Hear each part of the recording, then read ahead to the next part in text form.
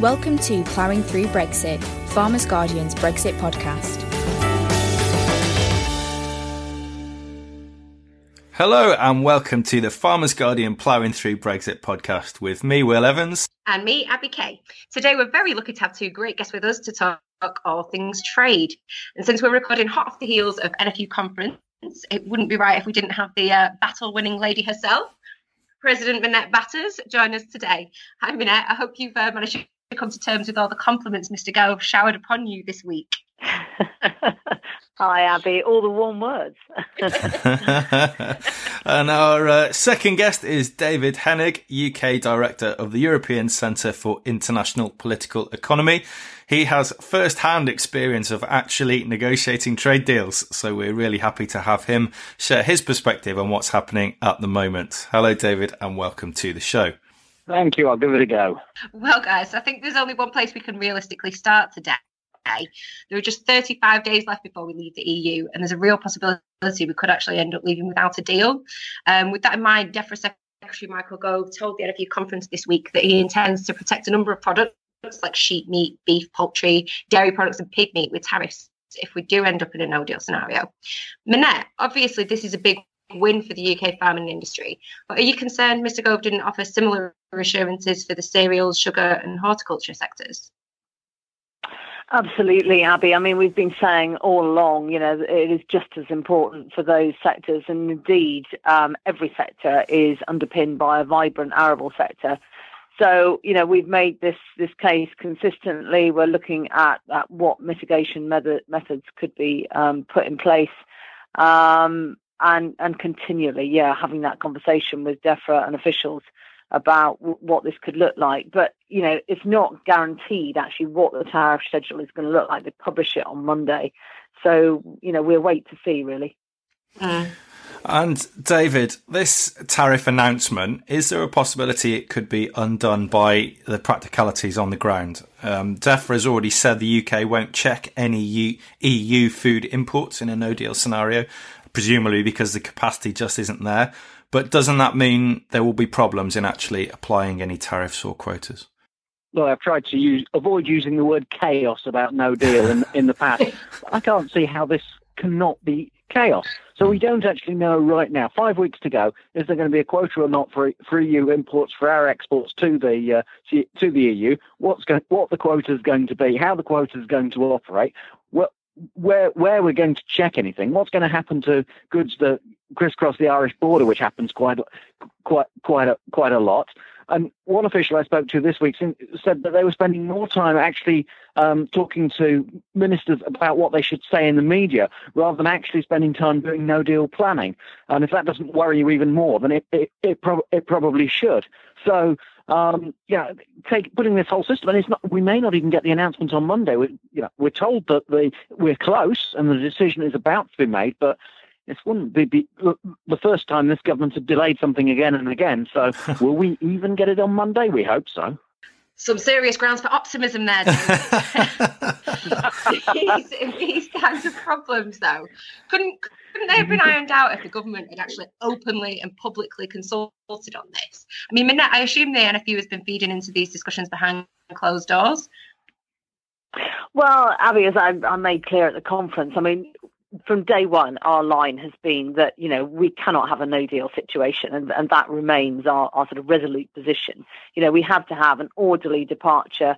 No deal is catastrophic on many levels, and I think David just highlighted, the total chaos that this is, that there's lack of agreement going forwards. I think Michael Gove has made a sort of very much a single-handed, strong attempt to make sure that agriculture has some protection. It's not supported by others in the cabinet, and it absolutely reaffirms our views that a no-deal departure would be disastrous, and we have to leave in an orderly manner. Yeah. David, are you concerned that these big policy decisions are being made in quite a secretive way? Yes. But I will say that agricultural tariffs, normally are set in secret. A lot of people have a lot of interest in tariffs, in removing them, in having them. All sorts of people make representation. So at the end of the day, the people who make the final decision aren't going to do that in secret, and they're going to be hopefully poring over those several hundred pages of tariffs. And sometimes you're happy not to be involved, given they've got these several hundred pages. But what worries me is that given that you have to do the final setting in secret, some people will always be upset because there's perhaps people from other countries who want to send more to the UK, or there are people in this country who are going to be upset if it's not quite what they want, or they're not going to get the supplies in that they want. You better make sure that you've done enough consultation to make sure that a large enough number of people are happy with the result. Otherwise, you're going to get a political storm. Now, this government's not been very good at consultation. I know there's been some about these tariffs, but are we confident that when this announcement comes out, there are going to be more people happy with it than unhappy with it? I'm not completely sure. No, it does seem to be the season for political storms at the moment. Okay, then let's move away from a no-deal situation and look at what could happen in this area if we do end up getting a deal with the EU. Gove said at the NFU conference that the tariffs which would be applied in a no-deal scenario won't be permanent and aren't the preferred option. David, if the UK gets a deal with the EU, do you think ministers will try to liberalise agricultural trade in the longer term? They definitely want to say that they want to liberalise trade, yes, because that sounds good. And they've said that quite consistently. But it's really difficult to do, because if you consider the farmers, if you consider the producers of processed food, who are frankly often forgotten, but they tell me they want strong relations with UK farmers and they value knowing where their products are coming from. Consumers who will have different views, trade partners, developing countries with zero tariffs. This is a complex business. And my guess is that if we get a deal, this extreme complexity is all going to be put in a too difficult box, and quietly sort of one or two officials will quietly work away with it, while ministers will make speeches about how liberal we're going to be. But it'll all be held in the background. Perhaps there might be a commission on it, or a committee, or some such. I don't know whether that will be good news or bad news for people listening, but we never hear about just how complex this is, how many people have an interest in it.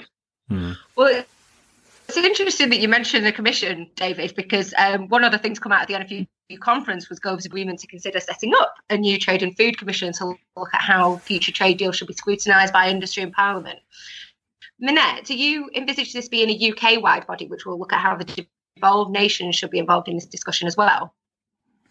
Oh, Abby, absolutely. I mean, it's critical that it's UK-wide. We're in grave danger of ending up with more complexity between the UK 4 than we had with the European member states. So absolutely vital this is UK-wide. We have to flush this out. It's very much the reason why I pushed Michael Gove, yes or no, will you put it in writing? And he did commit to yes before the 29th of March. He would put it in writing. But this isn't just about food safety. This is about animal welfare, and this is about environmental protection. And so often ministers are just making the case about food safety issues. You have to look at stocking densities. You have to look at all the rules and regs that we have in this country, and food potentially being imported that would be illegal to produce here. So that's why we've asked for the commission. And that's why I absolutely wanted to force Michael Gove's hand to make sure that we get a commitment for this before we leave. Otherwise, in many cases, totally prime Brexit. And the standards piece is absolutely critical to our farming future. Yeah. You mentioned there that there's a danger that the 4 nations of the UK could diverge more greatly in future. That seems to me to be a key problem as we move forward in making sure that the UK has a coherent trade policy. So it's my understanding that the Scottish Government, for example, they're not too enthusiastic about gene editing. So isn't it possible that Scotland could seek to block trade in gene-edited crops and livestock in future? Minette? Look, I think there's a long way to go before we get to that stage. Indeed, we've got to agree. I mean, I think many people think the 29th of March, actually, that is the day we move on. That is the day, potentially, when all of this starts. So it is about signing the withdrawal agreement at the moment, the future economic relationship, the future trading relationship yet to be agreed. We have to decide, and probably at the next election, what our relationship is going to be with Europe, whether it is going to be a close, free and frictionless trading relationship, or whether it is going to be more different. That's still, to a certain extent, undefined, and will very much depend on whether Parliament comes together and gets behind the Prime Minister's package. But one thing I've been adamant about from day one is that the UK4 British farmers have to stick together, and we really have to be united on what the future should look like. Okay, David, can I bring you in here? One of the other things the NFU would like the Trade Commission to do is look for ways to ensure food imports meet the same production standards as domestically produced food. But Farming Minister George Eustice has said forcing imports to meet exactly the same standards is not the right route to go down, because it should be possible to recognise equivalence. What are your thoughts on how our domestic production standards can best be protected after Brexit? Look, it's a really tricky issue in trade because the often mentioned WTO rules are actually a bit stringent in this area, and they say that you can't discriminate on various grounds, and it can be quite tricky to stop trade even when production standards are different. I've been having a discussion for the last few hours with one of New Zealand's lead negotiators on this through the power of social media. So it's really tricky because we know that consumers want really good quality. They care about animal welfare, and yet it's tricky to find how you can do that well within the existing rules. Therefore, I think it's a great idea to actually include that within a Trade and Food Commission to really see what it is that we can do, what it is that consumers will best support farmers, the food industry, etc. And also, before we go into discussions, which are going to be pretty divisive about, are we going to have a US trade deal? I'm finding that chlorinated chicken is becoming increasingly known around the country. When I say to people, I work in trade, they say chlorinated chicken, which I'm not sure is the word association I really want, but I guess it gets the issue out there. Yeah. Well, it's good that Ag is at the forefront of those discussions, although perhaps chlorinated chicken isn't the best example because people think it's a food safety issue when it's probably not really. Right. Well, very quickly, because we are running out of time, a little bit like the government. Minette, what happens if the Ag Bill isn't passed by March 29th? Because this bill gives ministers the power to make payments to farmers after Brexit, but it seems to have fallen down a legislative black hole. And I know the Lords are planning to give it a bit of a kicking. So is there a real danger here that the government might not actually be able to pay farmers at all if this bill doesn't pass in time? Look, I think it's really interesting, and I think it's very clear now that the agricultural bill has been delayed. It's yet to get into the House of Lords, and of course it has started its journey back through the Commons. So I think it's going to be summer, potentially autumn, before it is in. And of course, this government has committed that they will honour the payments as they are at the moment for the term of this Parliament. So we're not too concerned, Abby, about the continuation because there's been a strong commitment to do that. But of course, changes in legislation, the agriculture bill is the most seismic change in legislation for our industry that we will have seen, indeed, since we joined the EU. And it has some critical amendments that we feel have to be part of it. Food production being on the face of the bill being one, because at the moment you could spend the monies on anything a future Secretary of State so chose. The standards piece, the multi-annual budget, none of that is in there. So for us, as it goes into the Lords, that's a critical journey, and we are really hopeful that those three amendments, many others important too, but those three amendments we feel are very, very important. So then, David, the question on everyone's lips, can we expect an extension to Article 50 to allow all this crucial Brexit legislation to get through? Yes. The meaningful vote... No, I'm going to be definite on that. The meaningful vote is actually not the final act in this drama.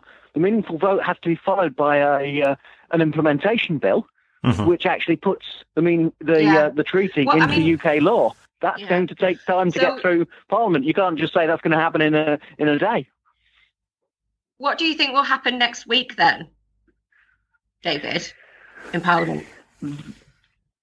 There are increasing number of people saying that they think that an amendment will pass next week to say that in the event of no meaningful vote having passed by, I don't know, within a week, that the government will have to ask for a 3-month extension.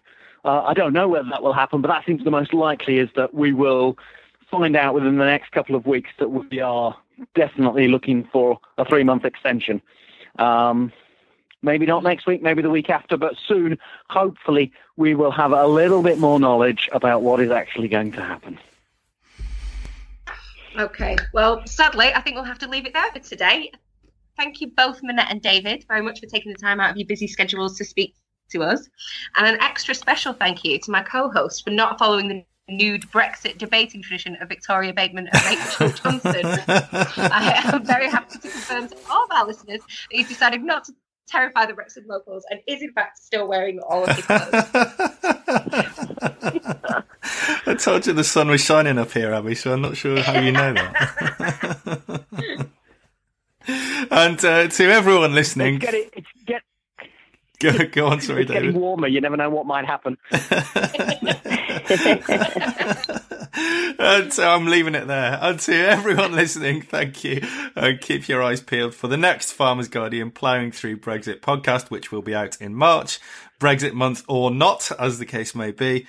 In the meantime, you can keep up with all the daily political goings on and how they're affecting agriculture on Farmers Guardian's Brexit Hub at www.fginsight.com/Brexit.